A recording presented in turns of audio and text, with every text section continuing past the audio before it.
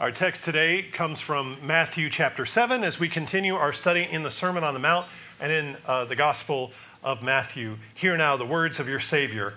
Judge not that you be not judged.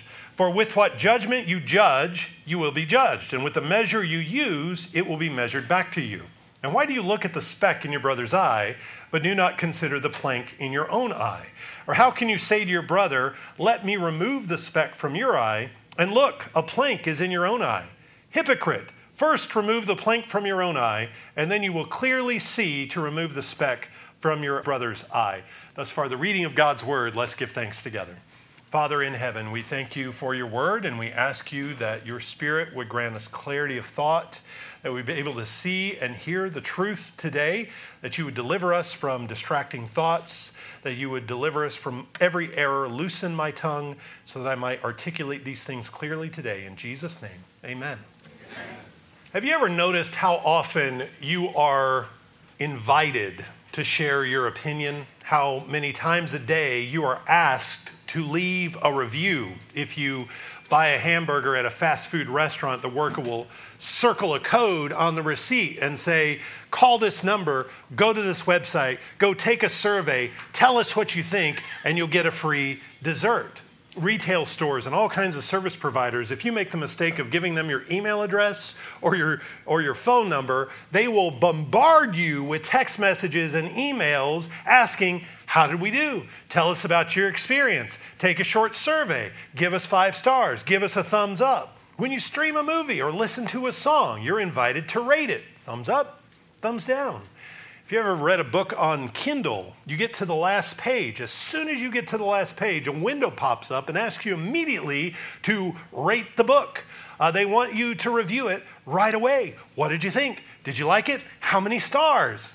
I haven't had time to digest or reflect or absorb, and you want stars? I can't give you anything. Our smartphones and our media apps, our social media apps, are these insecure attention sponges. Like, comment, share, follow, subscribe, love me, love me, love me. Please tell me you love me. Why don't you love me? Tell me you love me.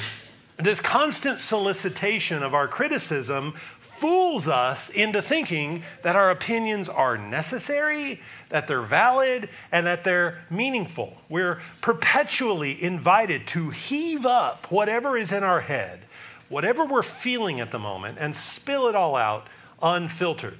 And so this gives us an inflated sense of the quality of our own taste and the clarity of our discernment, as if we really are these gifted music critics or gifted food critics or book critics. Whether we have any knowledge or skill at all in those areas, we offer our opinion. And this all taps in our tendency to think of ourselves more highly than we ought to think, to be wise in our own eyes, to establish ourselves as fault finders, complainers, authorities on everything. You start to gain this sense that you're not really doing your job unless you find fault with something. If you don't find something wrong, you aren't paying attention, because pure basic gratitude is far too remedial. Only simpletons enjoy things without critique, we might think. So to demonstrate how much you know, and to demonstrate how refined and how sophisticated your palate is, you must find something wrong. Not only find something wrong, but announce it. Let everybody know that you found something wrong. And the result is, eventually, nothing is ever good enough for you. No one is ever good enough. Nothing is satisfactory to meet your very high standards of quality. Throughout the Gospels, this hypercritical attitude that was eager to point out the flaws in others, that was very short on humility, that was prevalent among the Pharisees. In fact, that's what we know them for. We know them for this attitude. And in the Sermon on the Mount, as Jesus calls his people, his new Israel, to come out from among them, to differentiate themselves from the scribes and Pharisees by truly fulfilling his Father's law, not by giving lip service to his Father's law and looking for loopholes on how to disobey it, as the Pharisees were doing, but to truly obey and to truly fulfill his Father's law. He calls his people to leave that wicked, hypercritical spirit behind. The kingdom that Jesus is building is going to be known for its humility, for its grace, for taking all sin seriously, starting with the sins of the members of that kingdom. The sins of the citizens of that kingdom are of utmost priority and importance. And we're going to do this by living according to God's standards, not according to men's standards, and not judging men according to men's standards. But even as Jesus delivers this very clear, direct teaching on this subject, this little verse in the Sermon on the Mount is perhaps the most misquoted, mishandled, misappropriated, misunderstood text in the whole Bible. It may be the most familiar verse to those who have never actually read the Bible. Those who don't believe in the creation account, they don't believe in the Red Sea crossing, they don't believe in the flood. They believe this. They believe these two words, not even the whole verse, just the first two words, judge not. And they're eager to quote it. What is Jesus saying, and what is he not saying when he commands, judge not, that ye be not judged? Well, the Russian author Leo Tolstoy had a take on this. He said, well, what that means is that Jesus totally forbids the human institution of any law court. That what Jesus sets about to abolish is the judicial branch of government. Now, of course, that doesn't make any sense, because if you read just two more verses, what Jesus is addressing here are our interpersonal relationships and our responsibilities to each other. Not only that, but in many places, the scriptures teach us that the role of the state is to judge. God grants human authority to deliver and pronounce righteous judgments on evildoers and to protect the innocent. That's the very reason God established the state, to make judgments. And God gives to all human authority the delegated responsibility of judging between good and evil. To the church, he gives authority to judge between false shepherds and true shepherds, and to judge between those who are living like the devil and those who are living like Christians. We're to make those judgments, and the Lord Jesus gives us that authority and requires us to make those judgments. Parents are required to correct the sins of their children and to teach their children self-government, to avoid evil, to embrace the good. And so to say that what Jesus is doing here is abolishing all human judgment or the role or the authority of the judge is just not in keeping with the rest of Scripture. It's not consistent with anything else Jesus or the Scriptures say. The entire fabric of society would quickly unravel if there were no judicial authority anywhere. We must have righteous judgment. So Jesus is not forbidding us from acting as a judge in any official capacity, nor is Jesus saying that we must all individually suspend our critical thinking abilities, that we should turn a blind eye to sin, that we must pretend not to notice error, that we must avoid all criticism altogether, that we must refuse to discern between truth and lies, good and evil. If Jesus is saying that you can't ever judge anything ever, that would also prevent us from calling something good, because even to call something good is making a judgment. Judgments aren't always negative, but of course, Jesus is not saying that we should never make a judgment at all, ever. In fact, he commands us to make judgments so long as they are righteous judgments, so long as they are just judgments. In John chapter 7, Jesus says, "Do not judge according to appearance, but judge with righteous judgment." You must make right judgments. You must judge justly. In this very same chapter, Matthew 7, the Lord Jesus says, "Beware false prophets." Well, how am I supposed to know what a false prophet is if I can't judge a false prophet? In just a few verses, Jesus is going to say, don't give what is holy to dogs, or don't cast your pearls before swine. Well, I have to know who are the dogs, and I have to know who are the swine. Jesus is not saying suspend all critical thinking. We are in great danger if we do that. So what is Jesus correcting? Well, He's correcting an overinflated sense of self-righteousness that blinds us to our own sins, that actually keeps us from dealing with our own sins, and instead makes us believe that we have this impeccable judgment, that we have this incredible clarity when it comes to everybody else's sins. We get the full instruction if we read the full statement, not just the first two words, but keep reading. Judge not. Okay, why not? Why should we not judge? And what kind of judgment are you talking about? Judge not, that you be not judged, for with what judgment you judge, you will be judged, and with the measure you use, it will be measured back to you. So the Lord Jesus is not prohibiting calling evil evil. He's warning against hypocritical judgment. He's warning against a hypercritical view of everyone around you, what I'm going to refer to as judgmentalism throughout the rest of our time today. That's what he is warning against and prohibiting. Exercising judgment against others for the very thing that we are guilty of. And Jesus says his Father in heaven does not overlook this. God will judge us by the same standard that we use to judge others. Remember, earlier in the Sermon on the Mount, he said, you're going to be forgiven the same way you forgive others. And this is what he says in chapter 6, verse 14. You remember this. For if you forgive men their trespasses, your heavenly Father will also forgive you. But if you do not forgive men their trespasses, neither will your Father forgive your trespasses. Are you the kind of person who, when someone asks for forgiveness, you kind of cross your arms and you look at them with scorn and say, I don't know, I have to think about it. I don't know, I might never be able to forgive you. Well, get ready, because that's how God is going to treat you. The people of his kingdom are people who forgive, who have experienced his forgiveness and lavish it on others. Well, Jesus has already said that, and now here he says, you're going to be judged the way you judge. Jesus might be building off Psalm 18, where David praises Yahweh using these words, with the merciful you will show yourself merciful. With a blameless man you will show yourself blameless. With the pure you will show yourself pure. And with the devious you will show yourself shrewd. For you will save the humble people, but will bring down haughty looks. And what David is saying there in Psalm 18 is that the Lord often makes us take our own medicine.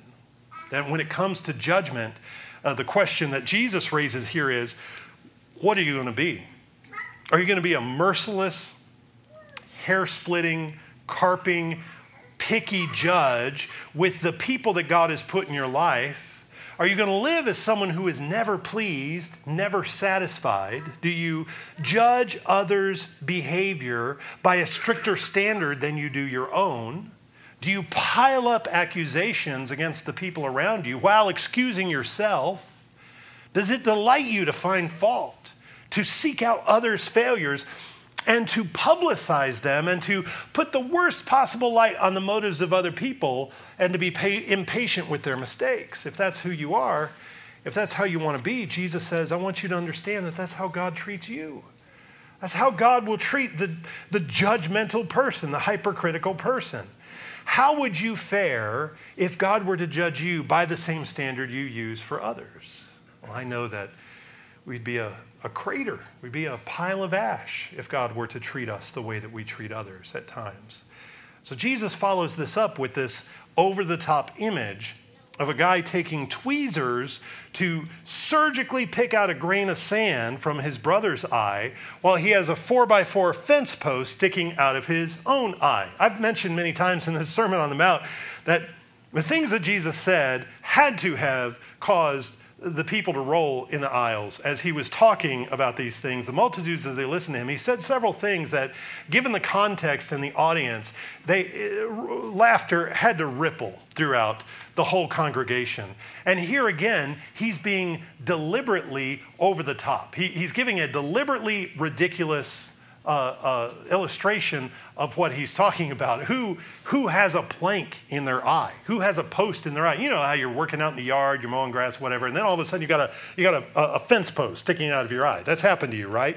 It's a ridiculous image, and yet Jesus uses this to underscore the problem of how we treat others in our hypercritical spirit. He says in verse 3, why do you look at the speck in your brother's eye, but do not consider the plank in your own eye? Or how can you say to your brother, let me remove the speck from your eye, and look, a plank is in your own eye? Hypocrite, first remove the plank from your own eye, and then you will see clearly to remove the speck from your brother's eye. Jesus does not say, ignore your brother's sins. Jesus does not say, ignore error. Nowhere does Jesus ever teach a tolerance for sin. Nowhere does ever Jesus say, go along to get along, leave things alone, take it easy, live and let live. Jesus doesn't say little specks don't matter because they're only specks. He doesn't say that either. Jesus never tells us to ignore sin, big or small. What he has been doing throughout this sermon and what he does here is to teach us how to respond in a way that brings life and redemption and the gospel into each situation so that, as we've read before, when an enemy slaps you or takes your coat or imposes on you to go a mile, Jesus doesn't say ignore it. He doesn't say act like it's not happening, but to act in a way that short circuits the injustice and the evil. Resist evil, but not by evil means. Resist evil by overcoming evil with good. In a surprising and disarming way, we turn the other cheek. We give them the shirt off our back. We go the second mile. And here again, the same principle is applied. What if your brother has a speck that must be corrected, that must be removed? Well, what's the first step? Where do you start? You remove the log from your own eye. You repent of your sin. You repent of your blindness. You make the proper corrections. Confess your sins. Turn from them. Clear your own eyes so that you can go back to your brother to help him. And this actually makes us more effective at helping our brothers. Dealing with our own sins first puts us in a position of humility and sympathy. We become so conscious of our own sins that we identify sin in another person, and it doesn't provoke condemnation in us, it provokes compassion. We really want to help because we have experienced the transforming grace of the Lord Jesus Christ, his forgiveness. We've experienced that in our lives now because we can see better. We want to give thanks to God for ridding us of this post, of this beam, this log, by helping others have the same pleasure so that they can see the way that we see. We want them to be free and clear as well. That's the spirit commanded by Jesus. That's the spirit that he requires us to take to these scenarios, that we humbly assist each other in faithfulness while acknowledging our own weaknesses. It's so much different, though, from that Pharisaical moral climate where everyone, and you've probably been in environments like this before, where everyone is constantly scrutinizing each other to make sure that everyone else is keeping the standard up. Everyone else is towing the line, and you're quick to condemn someone else when they're not. It's really a place of fear and a place of suspicion and not a place of real freedom or rest or joy. You hear people blame Christians often for creating this kind of environment, but and we ought to acknowledge it and correct it and repent of it where we are guilty. But this judgmental atmosphere is present wherever people have not experienced or acknowledged or understood the forgiveness offered through the Lord Jesus Christ. And wherever we establish alternative law codes that are inconsistent with God's gracious laws. When we make laws, our laws are burdensome, our laws are onerous, our laws are tyrannical, our judgment is capricious. It's so unlike the law of liberty, so unlike the law of Christ. And so the most intolerable, insufferable people to be around are the people who've developed these inferior standards of righteousness and hold everybody else to them. The rules around what you can say and what you can't say. You're judged harshly on whether you put the aluminum can in the brown bin or the green bin, whether you give lip service to whatever the cause of the day is. These people can be brutal. and just as smug and self-righteous as any Pharisee, because it's easy for them to follow their little L law. It makes you feel good to put the can in the right bin, to wear the pin, to salute the current thing, to not resist the progressive crowd and whatever they're saying today is the most important thing to be outraged over. That's what makes you a good person. It makes you a good person to do these things. Well, that's a false gospel. It's an empty righteousness that costs nothing. And it doesn't even begin to strike at man's deepest need, which is to be forgiven for real sin against a holy God. Doing the current thing doesn't make you righteous, and neither does laughing at the current thing. That doesn't make you righteous either. If you point out the silliness, yes, but that doesn't make you righteous. Yes, it's silly. So we must even avoid a hint of this smug, self-righteous, pharisaical spirit that locates our righteousness anywhere outside of the Lord Jesus Christ and his obedience. Any system that locates your righteousness in gestures and things that you've done to make yourself feel better is a false gospel. Any system which creates a lower, always more oppressive, always more onerous law that establishes your righteousness apart from the finished work of Christ, that is a false gospel. So we want to be rid of all of this. We want to be rid of this spirit of judgmentalism that Jesus corrects, this hypercritical spirit, for several reasons. Let me just give you about 4 reasons that this is so destructive. Number 1, this kind of judgmentalism that Jesus corrects here makes us poor judges. The spirit of hypercriticism doesn't make us better at discernment, it makes us worse because we're practicing the very kind of judgment that God prohibits, which is the judgment that rushes to fix other people's problems before addressing our own. When we do that, we're typically exercising the kind of judgment that is based on appearances. Judgment that ignores careful thought, that ignores and resists reflection or any investigation into the truth. If you're humbly dealing with your brother's speck, you would approach it this way.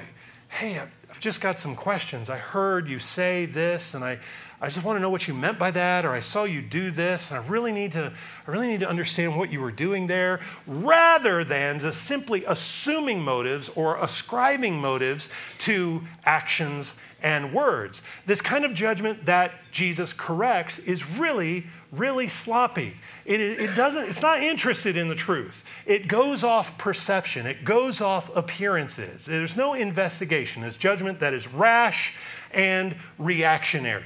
And that kind of judgment is under God's judgment itself. It's not going to produce any good fruit. And if we keep practicing that poor judgment, you think, well, it's helping me be a better critical thinker. No, it's not. You're actually getting worse. You're getting really skilled at making bad judgment calls, and you're just getting better and better at making bad judgments. It's like a sloppy habit learned in a tennis serve or in a golf swing or in learning an instrument. You just keep doing it the wrong way, and you don't get better. You're practicing, you're training yourself in bad habits. And the only way to correct it is to strip it all down, unlearn the bad habits, tear it down, and start over. Get the beam out of your own eye that is obstructing your own judgment. Confess the sin of exercising poor judgment. So first of all, this kind of judgment that Jesus corrects, this hypocritical judgment, actually makes us worse at exercising discernment and the right kind of judgment. Secondly, this kind of judgmentalism grasps for authority, and it grasps for knowledge that God hasn't given us, attempting to climb into God's throne and to take his position. The judgmental person has himself convinced that he has a God-like knowledge of what's going on with other people. He assumes that he has the whole picture based on his very limited perspective. Now, he's not omniscient, and he might even say, oh, no, I don't know everything. I don't know everything. But he acts like he is. He puts things together in his mind, and he leaps to conclusions. But his vision is obscured by the log in his eye. And he forgets that what he sees is almost never the whole story. And what he doesn't see is just as relevant as the things that he does see. And also the fact that there are so many who look like on the outside, they have everything sorted out. You can put on a good show for like half an hour at a time, or maybe an hour and a half. You can look really put together for short periods of time. And your sin won't be revealed until the last day. It's possible to do that. The person who exercises this kind of hypocritical judgment would look at somebody who looks like they have it all together and say, yeah, that's fine. They're all sorted out. And then find you in a moment of weakness and launch into you based on what they see, not knowing the motive or the context. So this is why we're reminded repeatedly in the scriptures of while there are judgment calls we must make, there are things we must discern. Ultimately, we aren't God. There are all kinds of things that we have to leave ultimately to his judgment and his final authority. James warns us in his epistle against speaking evil of one another and setting ourselves up as judges. He says, James does, there is one lawgiver who is able to save and to destroy. Who are you to judge another? You can't save, you can't destroy, so don't put yourself in the position of the one who does. We can't condemn anyone to hell. We can't see inside heads and hearts and souls. And so when we try and act like we can, as if that's our job, we're attempting to play a part that's impossible for us to play, that of God himself. And that's who Jesus calls hypocrites in this section. We know it when we're doing it. We know when we're putting others beneath us. We do it consciously because it feels so good. It feels really good to be able to say, at least I'm not like that. I mean, I know I've got my problems, but I don't have those problems. To pray like the Pharisee, God, I thank you that I'm not like other men, extortioners, unjust, adulterers, or even as this tax collector. Yeah, I've got problems, sure, but they're not those sins. And we put ourselves in the position of this all-seeing, all-knowing judge to fire down criticisms and snarky comments about other people. We're putting ourselves in a position that Jesus didn't give us. Jesus specifically commanded his disciples not to be like that, not to take this pompous, overbearing, pontificating position. In Mark chapter 10, Jesus says to his disciples, he says, you know that the rulers of the Gentiles lord it over them, and those who are great exercise authority over them. Yet it shall not be so among you. But whoever desires to become great among you, let him be your servant. And whoever desires to be first among you, let him be your slave. Just as the Son of Man did not come to be served, but to serve, and to give his life a ransom for many. See, not even Jesus himself took on this position, but he made himself of no reputation. He took the form of a bondservant, humbling himself, becoming obedient to the point of death. And he tells us to follow that example, not to exalt ourselves, but to humble ourselves, as Paul says in Philippians, in lowliness of mind. Let each esteem each other better than himself. So do you know who doesn't like to esteem anyone higher than himself? Do you know who loves exalting himself over others? Do you know who desires the highest seat and grasps for glory and power and honor? Who doesn't mind ruining everyone else, even ruining the whole world, if it takes it to get this feeling of superiority he thinks he deserves? Who acts that way? Well, the serpent, Satan, who we call the accuser of the brethren. You know, when you act this way, you're acting like him. We're not talking about some slight little quirky behavior. I've heard really super judgmental people referred to and dismissed. Well, he's just super particular. Oh, he just cares so much. No, it's satanic. He's acting like Satan. Judgmentalism and hypercritical judgmentalism and this hypocritical behavior is satanic. Thirdly, judgmentalism breaks down relationships in the body of Christ. It's very hard to get close to a hypercritical person. It's difficult to let your guard down even for a second. and you would never, ever, ever confess your sins. You would never admit any of your own struggles or weaknesses because you know that they're keeping a notebook. You don't want to be bothered with close friends. I've got a formula for you. If you don't like a lot of people really close and intimate in your life, here's the formula. Talk bad about everybody all the time. Carp and complain, and you will drive people away from you. Initially, there will be some diseased souls. There will be some fellow gripers who will gravitate towards you, and y'all can hang out like a bunch of buzzards for a while. But after a while, pretty soon, you can't tolerate each other.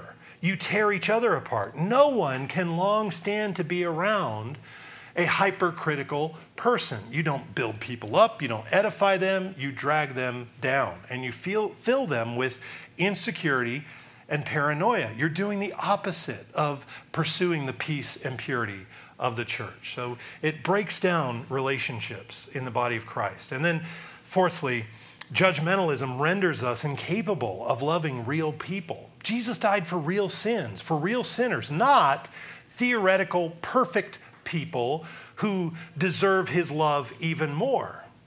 But self-appointed judges, unlike Jesus, self-appointed judges have in their minds the ideal perfect person they could truly love. I could really get along with that guy. I could really appreciate him and be friends if only he were more like the perfect guy I have in my head. Well, the truth is God hasn't given you perfect friends. He hasn't put you in a perfect family or put you in a perfect group of people. You have no perfect people in your life. He's not put you in a perfect church with a perfect pastor. He put you here in this very imperfect church with this imperfect human sinner as a pastor. He didn't give you a perfect husband or wife. He didn't give you a sinlessly perfect child. He's given you the children he wants you to have. He wants you to have those. He gave them to you, and he calls you to love and serve the ones he gave you. You must not drive them crazy or exasperate them and push them away from Jesus and his church with your critical spirit. And instead, love them graciously, helping them remove the specks from their eyes as one who has been cleansed, as one who has been forgiven, humbly, gently, bearing each other's burdens. The remedy for judgmentalism is fairly straightforward and simple, and Jesus gives it to us. We must have an acute sense of our own fallenness. Our own sins must disgust us. We must come to grips with the fact that our sins stink to high heaven. My sin is disgusting and hateful to a holy God. And yet, he calls me his son. He speaks to me. He includes me in his people. He showers me with his mercies every day. He forgives me when I confess my sin. Nothing will put us in our place quite like coming to grips with the depths of our sins and the height of God's love for us. Only when you have humbly reckoned with this truth are you prepared to do surgery on the eyes of your brother or sister. And in that work, we go to Jesus together for his healing and restoration. Jesus doesn't have a log in his eye. He didn't have a speck. He doesn't have a speck of sin.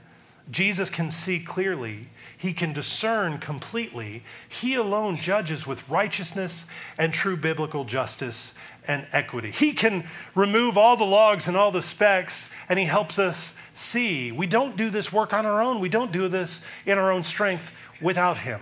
We are insufficient in ourselves. So this is not something that we do casually or lazily, though we take this so cavalierly. We just pop off with judgments all the time. This is serious work. We must actively train ourselves against unrighteous judgment because we will all face the righteous judge. We discipline our hearts and our minds instead of being omnicritical, constantly criticizing and judging and reviewing everything around us and everyone around us. Instead of being omnicritical, we learn how to be omni-grateful, to ask the question, why would the sovereign God of the universe put this in my life today? And how do I give thanks for this? How do I give thanks for this person, for this situation, for this set of circumstances? How do I give thanks in every every area of life.